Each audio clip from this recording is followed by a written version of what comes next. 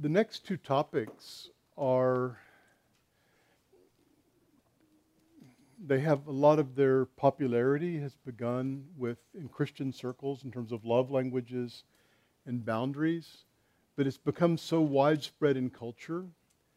And we're not the only ones who have authors writing about boundaries, but probably the best-selling book on boundaries is by professing Christians. And then Gary Chapman, who wrote the book on love languages, and now there are all these other love languages books that are spin-offs, has been a Christian pastor. And so I want to use both of those as an example. First of all, it's just interesting that now people who aren't Christians know what love languages are, and probably most of them could name several. Actually, I saw the love languages of Chick-fil-A. Acts of service. Would you like me to pick up some Chick-fil-A? Quality time. Would you like to go to Chick-fil-A with me? Words of affirmation. Thank you for bringing me Chick-fil-A. Gifts. I got you a Chick-fil-A. Physical touch. This delicious chicken on your lips. So, yeah, I'll get to that in a moment, actually. And so it's just, and I think there's something the two topics have in common, is they've hit upon some truth in a common grace sense, but then as we evaluate the approach, I'm going to show you there's some problems with it from the standpoint of Scripture. I'll get into that more specifically, but the Love Languages book, I think, originally came out in 1992. They've sold over 10 million copies. It's been translated into 50 languages. There are all these spin-off books of love languages for men and children and love languages devotionals. And I actually had a person I trained in biblical counseling who shockingly told me that it had really helped her marriage when she read this book and told me to read it. And that's actually when I finally did read it. And I was surprised in Tim Keller's book on marriage. He actually quotes the book. Again, I think there's some common grace wisdom in terms of observing human nature and how we are, but it's missing a lot of biblical truth. So I'm going to lay out, here's what he's saying, and here would be, using a biblical grid, concerns we would have. So Chapman is saying in the book that romantic relationships usually start off with a great deal of excitement, where you fall in love. If you've seen the Bambi movie, you get Twitter-pated. I'm a counseling guy right now, is Twitter-pated and just can't think straight. But then over time, it begins to fizzle. That you can't he claims you can't maintain this level of excitement and infatuation that long, and so reality sets in. Now, I would, as having been married 44 years, I think to some degree I'm still in the Twitter-pated stage, so I would already contest him on that point. But then he'll say that in romantic relationships, we need the other person, he will say, to fill our empty love tank. He says, I need to be loved by someone who chooses to love me and sees in me something worth loving. And again, he says the in-love experience temporarily meets that need, but it is inevitably a quick fix and has a limited and predictable lifespan. And he quotes some psychologist who says the average lifespan of a romantic obsession is 2 years. And then your eyes are opened and you see the fault of the other person and their quirks, and then you have to deal with the real world of marriage. And they even claim that if you maintain that intensity, you couldn't get anything else done anyway. None of this is backed up specifically by Scripture, but there's some people would, by observation, would say that's so. And then over time, when the love tank isn't filled or the love tank empties, then bad things can happen.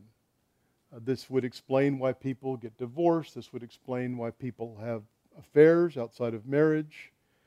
Even some of the better Christian books about marriage talk about kind of the reality. Paul David Tripp's book, So What Did You Expect? That's kind of a funny title for a marriage book. And Dave Harvey's When Sinners Say I Do. And so the idea is that, okay, we need to find some way to help couples. By the way, I'm speaking what Chapman says, not what I say. I'll get to what I say as we go. We need to find some way to help couples fill one another's emotional love tanks. And given that the need to feel loved is central to human nature, and then I guess maybe like when you go to the gas station and there are like 5 different options for what you put into your car. So he would say different people need different stuff put into their love tank. And he would say that just as we have a primary language we speak, that we have a primary emotional language, a primary love language, which is what they most need about in marriage.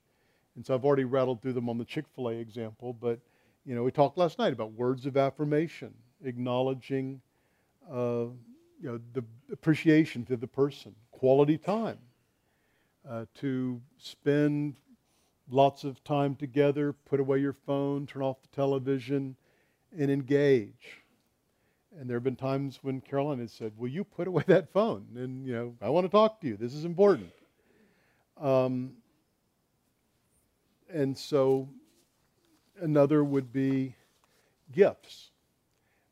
We've been counseling actually a pastor and his wife who've had some pretty serious problems in their marriage, and she had an item she really wanted, and he told me he bought it. It was very expensive, bought it for her, and right now she's happier than I've ever seen her. I've warned both of them. I think the buzz is going to wear off of the gift, but I think gifts certainly are what she yearns for. Acts of service. Caroline counseling a lot of women. Something that really frustrates some women is somebody gave the example, we've got blue jobs and pink jobs at home, and this is what the women, it may sound sexist, but many families are operating that way. And so the wife will say, this thing is broken, and the husband said, I will take care of it. Now, translation from the husband is, someday I'll get around to this. The wife is, when she says this is a problem, is essentially saying, I'll know how much you love me by how soon you get to this. And there are some women who are really kind of miserable because they feel like the husband isn't doing the stuff she's hoping he will do and take care of things. And there's a lot of that. And then physical touch. And physical touch, obviously for many people it's sex, but physical touch I think even means more than that. People talk about how babies need to be held and they flourish with physical connection. And the friend who pointed out why I should read this book said that she realized that was hers, and it wasn't having lots of sex with her husband, it was being cuddled and held and to feel close. And then in conflict, pulling away is a feeling of rejection. And so that's the description. And how can you know what your spouse's love language is? And you've got in your notes some of the things that Chapman will say is, one is you observe what they want to do for you and other people. And maybe I've known people like they're just all about giving gifts. And they're always giving gifts to people. And you can't keep up with them. And what you realize is that probably expresses what they're hoping other people will do for them. Or someone who's very physically affectionate probably wants that. And his point would be that if you're constantly giving gifts to the person who's yearning for acts of service, the gifts aren't filling the tank. It's the wrong grade of gasoline or whatever. And so, again, you watch what they do. Another would be you see what they ask for. Sometimes they're that open. Or you see what they complain about. Well, you never this. Okay, that probably is an indication. He says, my spouse's criticisms about my behavior provide me with the clearest clue to her primary love language. Then he also points out that it's harder to discern the love language of a person whose tank is full, meaning if they're not complaining, just I know I feel loved. Now, you also can misuse your knowledge of your spouse's love language. Boy, I think there's some common grace wisdom in lots of this. I'll get to the problems. But if you know that your spouse yearns for physical touch and you want to punish them because you're upset with them, well, then you pull away. And that hurts, it hits them where it hurts, or you don't spend time with them. And then he actually has a test where you fill out, rate yourself, rate your spouse 1 to 10. The best part of the book is a chapter entitled Loving the Unlovely. And he uses Luke 6:27, where we're told to love our enemies. And it's really in contrast to a lot of the rest of the book. But he's saying when you don't feel love, you choose love. And this to me, this is much better. He says, read Jesus' sermon on loving your enemies, loving those who use you. Then ask God to help you to practice the teachings of Jesus. There's actually one example he gives that probably, if it were being written today, wouldn't get past the publisher, where a wife is extraordinarily affectionate towards her husband as a means of helping him and making things better and showing grace. And of course, when you write the book, it always works. But even then, there can be a risk of giving in order to get. Like, I'll be affectionate to you so that you'll fix the broken things, or vice versa. It has a lot in common, if you're familiar with Love and Respect by Egertz, where understanding what your spouse needs, it does really have a lot to do with marital happiness. But also, it has some of the same weaknesses, and I'm going to get to this with boundaries as well. It's just so horizontal. It's just so much about me or us, and also it's just how do I get what I want, as there are higher goals than that.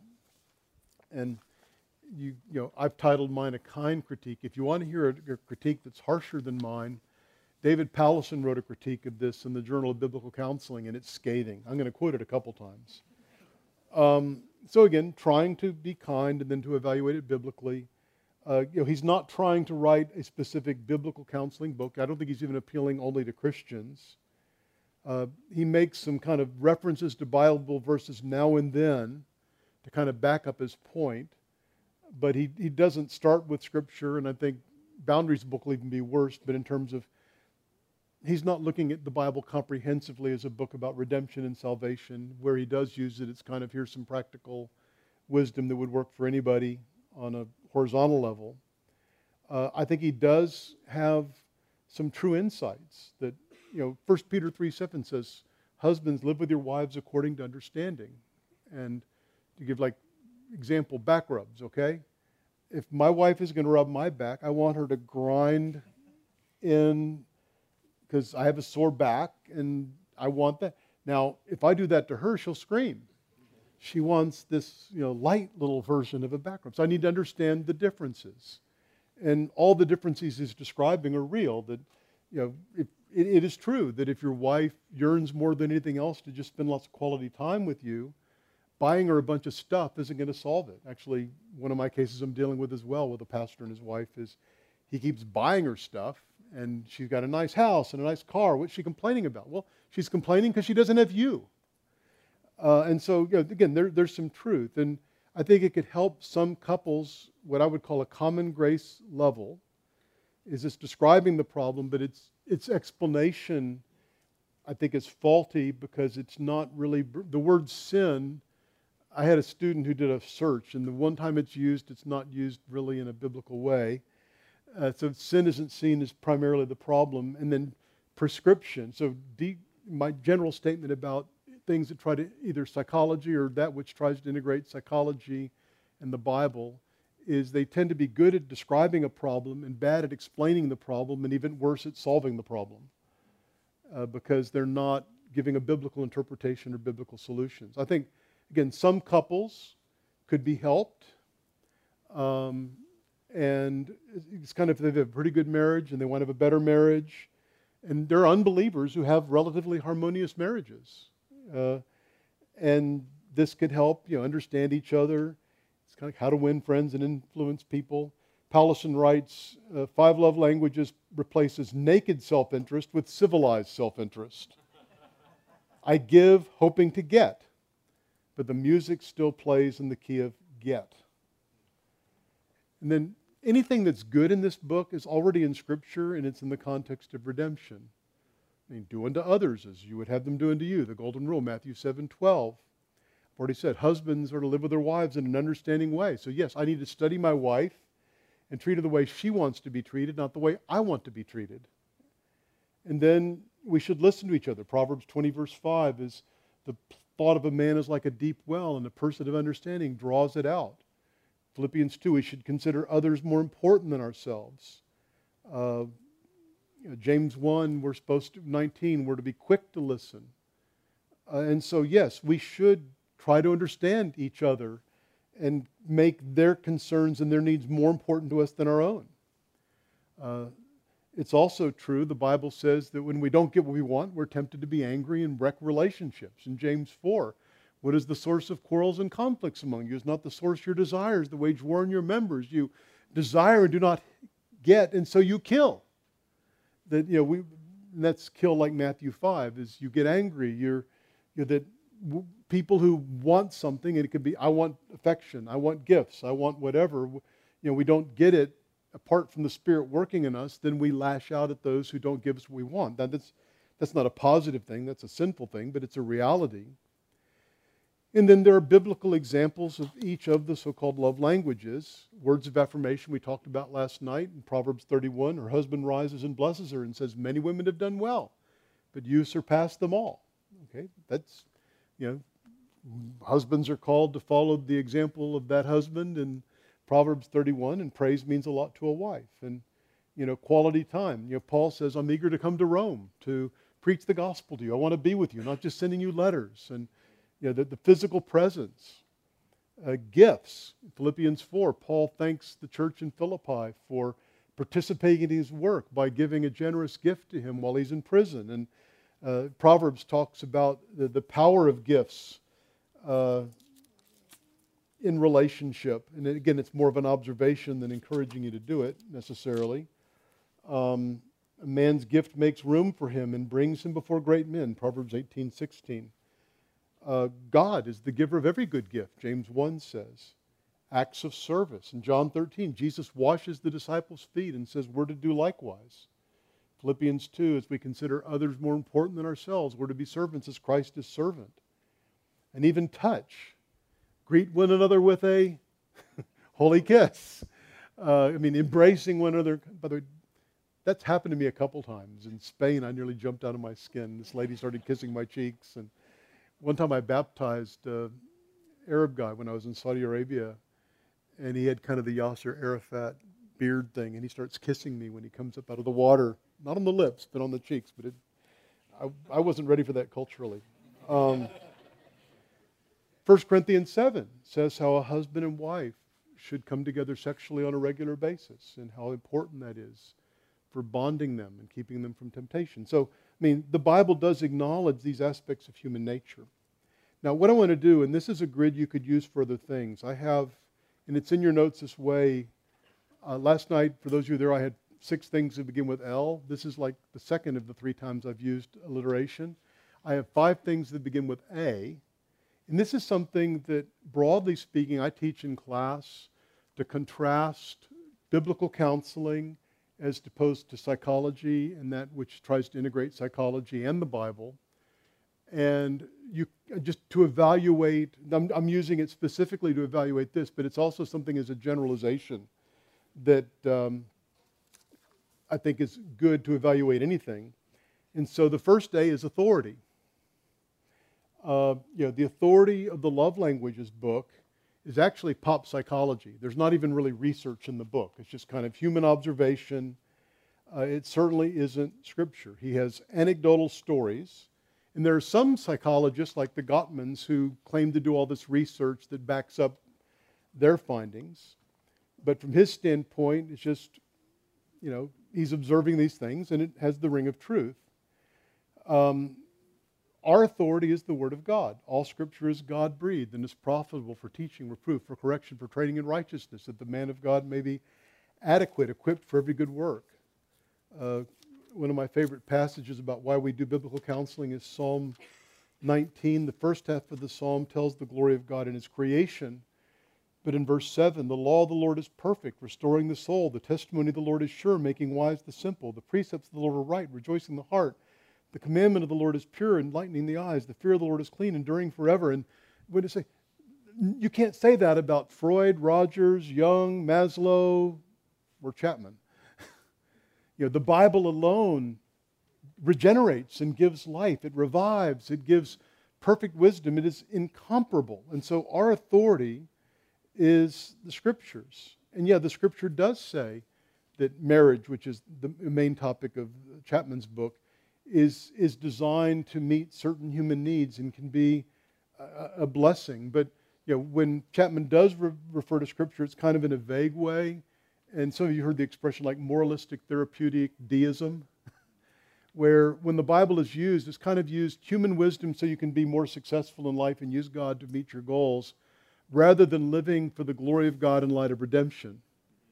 Lots of people would say there's good wisdom in Proverbs. There are things the Egyptians, the Babylonians, and other people that are similar. Work hard, you make more money, things like that. Here's how to get along with people.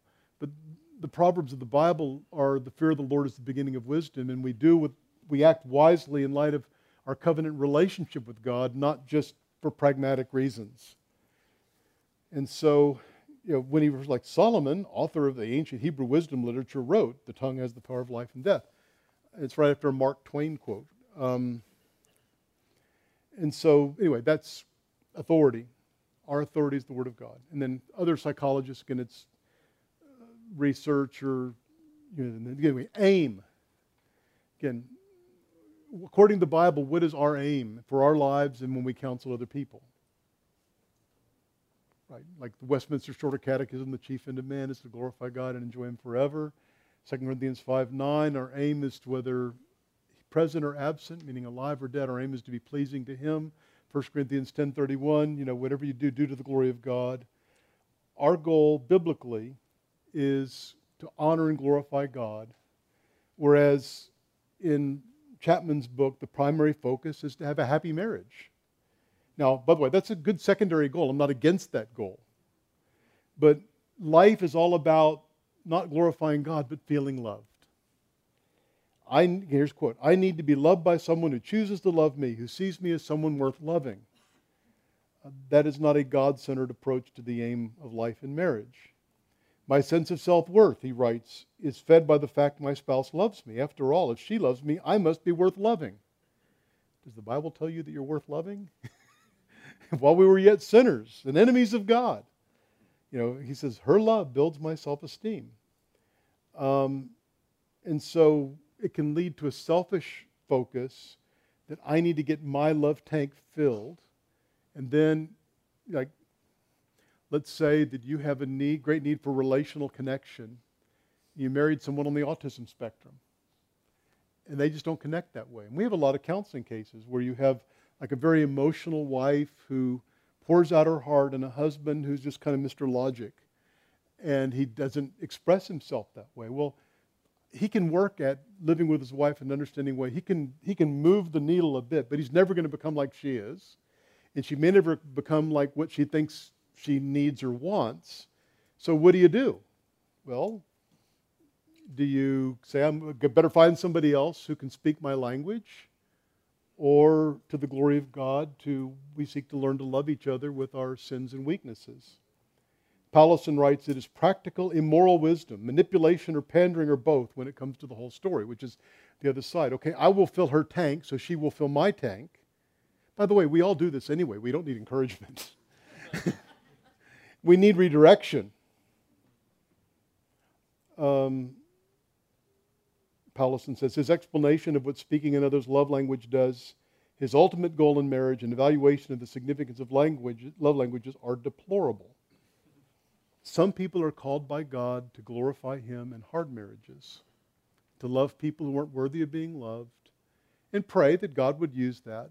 First of all, that they would love God, and then that they would love in marriage. So again, aim, totally different. Anthropology, who is man? Now, in typical secular psychology, they see us as being mere physical beings who have evolved over time. I just got done listening to kind of a secular psychology book about men and women and the differences between them, and keep talking about how we've evolved, and this is how we became, and it just, there's such blindness to it. Yeah, just all by chance. It's ridiculous. But, and then also, we're not merely physical beings. We have a soul. God breathed life into the man. 1 Corinthians 5:8, to be absent from the body is to be present from the Lord. We're not merely physical beings. And again, Chapman, The desire for romantic love in marriage is deeply rooted in our psychological makeup. Psychologists have concluded the need to feel loved is a primary human emotional need. Another quote, inside every child is an emotional love tank waiting to be filled with love. Pallison complains, the 5 love languages model fails the class Human Nature 101. Like all secular interpretations of human psychology, even when lightly Christianized, it makes some good observations and offers some half-decent advice of the sort of self-effort that sometimes follows, but it doesn't really understand human psychology. Fallenness not only brings ignorance about how best to love others, it brings a perverse unwillingness and inability to love. It ingrains the perception of our lusts are in fact needs, empty places inside where others have disappointed us. These empty emotional tanks construct is congenial to our fallen instincts, not transformative. And that's going to kind of get to the ailment, which is the next one. What's wrong with us isn't just that we're not getting our needs met, but what's wrong with us is we're sinners. And Pallison goes through the 5 love languages. I love it when the crowd cheers and flatters. I love it when people drop everything and focus on me. I love it when you're my sugar daddy, giving me lots of stuff. I feel loved when you do exactly what I want and make no demands of me. I feel loved when you go along with my sexual fantasies and you make me feel like the most special person in the world. He says each of the 5 love languages can speak what he calls a dark and greedy growl, a black hole of insatiable demand. And again, what do we see? Marriage too. Marriage is a covenant before God in which we seek primarily to glorify God and then to love the other person as God has loved us, not conditional or tank being filled. And then the ailment, and this is a really big thing, is that as he looks in the book, basically the ailment is we just don't understand each other well enough. And in marriage, if we don't feel loved, our differences are magnified, we're fighting for self-worth. Then here's one for parents. He says, much of the misbehavior of children is motivated by the cravings of an empty love tank. When a child feels loved, he will develop normally. But when the love tank is empty, the child will misbehave. Their misbehavior was a misguided search for the love they could not feel. Is that what's the problem with your children? That's not a biblical view, is it? Foolishness is bound up in the heart of the child. And then with couples, could it be that deep inside hurting couples exists an emotional love tank with its gauge on empty? Could the misbehavior, withdrawal, harsh words, and critical spirit be because of an empty tank? Well, the Bible says, the problem is we are sinners and we're prone to the flesh. We're prone to selfishness, anger, self-righteousness, revenge, and bitterness. Pallison writes, to really love, you need to see their itch as idolatrous and awaken them to a far more serious itch, the need for God. Love languages will never teach you to love at this deeper level. Pallison says, the love languages pander to the very problem that most need solving. If you were loved, your spouse did better, would your problems be fundamentally solved? Does having an empty love tank cause you to mistreat others? If love tanks could get filled all around, would that really produce the kingdom of relational sweetness and light? Is the principle that Gentiles love those who love them really the key principle for maintaining marital success and happiness? No. And in the book, he actually talks about adultery. Chapman does. Thousands of husbands and wives have been there, emotionally empty, wanting to do the right things, not wanting to hurt anybody, but being pushed by their emotional needs to seek love outside of marriage. This, you can see, it portrays the adulterer as a victim. I did it because my wife didn't speak my language. There's no call to repent. There's no sense of a need for Christ as a substitute to take the death sentence for the crimes we've committed. And then the idea of, again, Chapman says, if all goes well and emotional needs are met, children develop into responsible adults. Pallison said, this is a psychologist's dream. It's not a Christian hope. And just understanding your spouse is not going to enable you to love them well, because you're a sinner. And then we get to the answer, which is the 5th A. And that is, what is the solution to the problem raised? Again, the answer, the key to everything is to understand your spouse's love languages as opposed to Scripture, which says the answer is the gospel.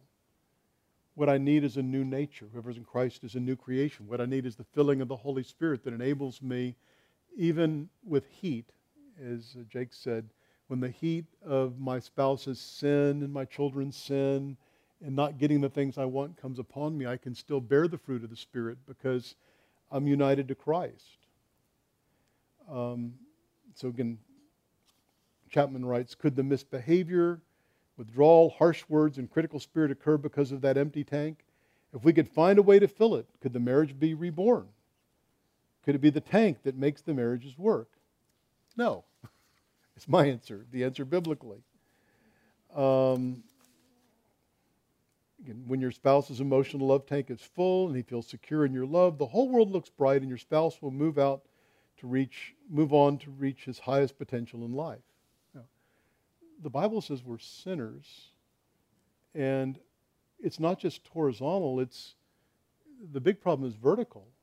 I am selfish, angry, I'm mean when I don't get the things I want because I am a sinner.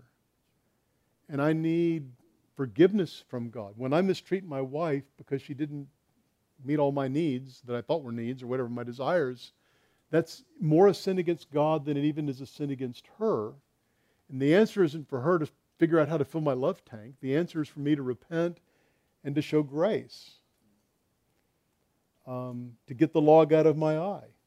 First before God and then before her.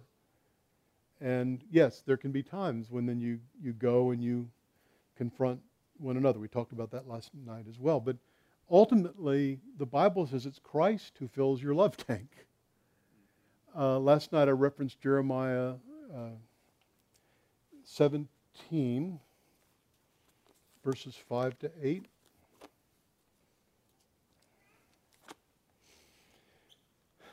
Thus says the Lord, cursed is the man who trusts in mankind and makes flesh his strength, whose heart turns away from the Lord. He will be like a bush in the desert and will not see when prosperity comes, but will live in stony wastes in the wilderness, a land of salt without inhabitant. Pause there for a moment. He's using a picture. You've got this plant, but the plant finds itself in a desert where it's not raining. And what's the plant going to do? It's going to shrivel up and die.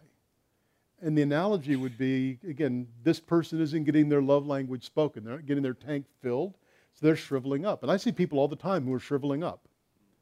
What's the answer? Well, just change my spouse so that he'll do the things I want or she'll do the things I want, then I'll be okay. Well, the Bible says if you're putting your hope there, you're cursed. Because even in the best of marriages, your spouse is going to let you down. And then verse 7, instead, blessed is the man who trusts in the Lord, whose trust is the Lord. He will be like a tree planted by the water that extends its roots by the stream. He will not fear when heat comes, but its leaves will be green and will not be anxious in a year of drought, nor cease to yield fruit. And when we were living in San Diego, we actually had kind of a picture of this. We had a desert just over the mountains from us. I'd take our family there sometime. There'd be a hike where you'd start at a visitor center and you'd just be walking through just parched land, scrubby little brush. And it was called the Palm Canyon hike in Anza Borrego. And you would see after a while, off in the distance, this little patch of green. And as you would walk towards the green, you would see palm trees with fruit on them, and you would see all kinds of things growing. Guess what? There was a wadi. There was an oasis, some people would think of it as, and there was a spring bubbling up, and you had this small pond or lake, and right there, even in the desert, you have plants that are flourishing. And it's kind of a visual picture. If you are expecting your spouse to meet your ultimate needs, you're like the bush in the desert. And you could spend your whole life saying, I wish it would rain, I wish it would rain, I wish. By the way, sometimes it does rain in the desert, but not all the time. There's only one place you're ultimately safe, and it's not, I must have my spouse meet my ultimate needs. It's, I must have Christ meet my ultimate needs. And then when there's a drought, and my love tank isn't getting filled, then I'm strengthened in Him, and I'm not going to wilt, and I can even bear fruit. The fruit of the Spirit, I would link that too. And so Chapman, when his wife speaks his primary love language and his emotional love tank is full, and he speaks her primary language, and her emotional love tank is full, then the sexual aspect of the relationship will take care of itself. Powlison complains, his advice is so doable. A bit of education, a bit of self-effort are all that's needed for life to sing. The marriages in his book don't need Jesus' blood, sweat, and tears. The people don't need help and power from outside themselves, even to stumble in the right direction. They don't need Jesus to come back because they consider the current fixing adequate. His couples have no need of understanding of repentance and forgiveness for what they long for and live for. Even when he uses examples of people committing adultery and then the other spouse realizes, well, I'd have just done a better job meeting the love tank. Again, this is written 40 years ago. Can't get by with it now. But if I'd just been better, then this wouldn't have happened. By the way, that's not entirely devoid of truth. I've seen women commit adultery because their husbands neglect them. But that's not an excuse. So I guess I shouldn't say it because. That was an influence. But they could have turned to the Lord instead of turning to an idol that then was so destructive. Powlison says, Jesus couples live in a far more desperate world. Merciful bloodshed and new creation are needed to fix what is really wrong with marriages. They seek forgiveness and they forgive and they live for God, not for getting what they want. The love of Christ speaks a love language. Mercy to hellishly self-centered people that no person can hear or understand unless God gives ears to hear. And so it's grace that enables you to love your spouse and serve your spouse when they don't deserve it. Now, to the credit of Chapman, he does at the end of the book make a statement like that. I think it's kind of in tension with everything else he wrote. He says, the ability to love, especially when your spouse is not loving you, may seem impossible for some. Such love may require us to draw upon our spiritual resources. Even then, that's kind of a lame way of describing it. So, other concerns. I think the book probably has significant limitations on who it could help. He makes it sound like understanding your love language and being understood in your love language, understanding your spouse's love language, being understood is like the silver bullet that will solve all problems. Now, interestingly, we get to boundaries. They do the same thing.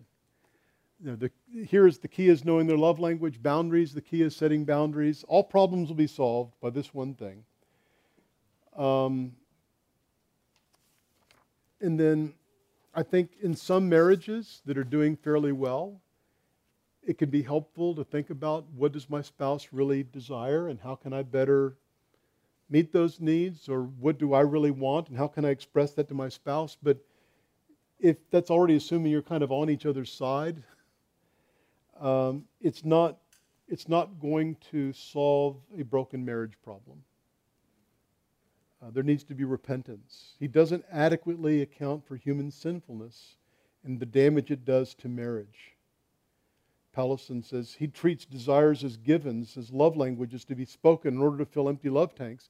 He never deals with the fact that people can desire evil, immorality, violence, stubborn willfulness. These don't come from empty places in good people. He never deals with the fact that desires for good things can be evil desires in God's analysis. It can be a lust language. And again, marriages in which there is bitterness and sinful patterns over a long time, I don't think it's going to help. It needs the gospel. It needs get the log out of your own eye, repent of your own sin, be humbled before God, see yourself as chief of sinners, repent before your spouse, and then be ready to forgive them. Having been forgiven, you can forgive. Yes, sometimes what your spouse is complaining about is you should try to help them, but sometimes it's also a reflection of their own sin. We can want things too much.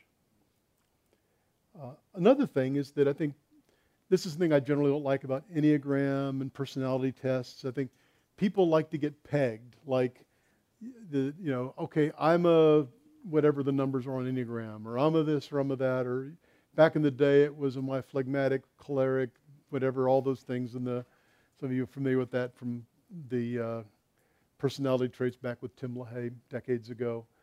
I guess it would have been astrology before that, but that what one desires now may not be what one desires tomorrow. My Caroline says she is multilingual. She wants them all. And then also just focusing upon one's own love language can engender discontentment, bitterness, and even divorce or adultery. So we looked at Jesus to meet our ultimate need. Come unto me, all you who are weary and heavy laden, and I will give you rest. If you look to your spouse to do for you what only Jesus can do, you're going to have problems. So we can appreciate some common grace insight, describing a problem, describing we are different ways, but the Word of God offers so much more. Pallison just says that this book, the kind of things this book does is replicate in every Psychology 101 textbook, in each of the personality theories, and all of the self-help books. The actual human condition is neither faced nor addressed. And what we need is the person and the work of Jesus, and He alone can make us people of grace, give us the security we lack, and He says, grow fluent in the love of Christ. Speaking that language.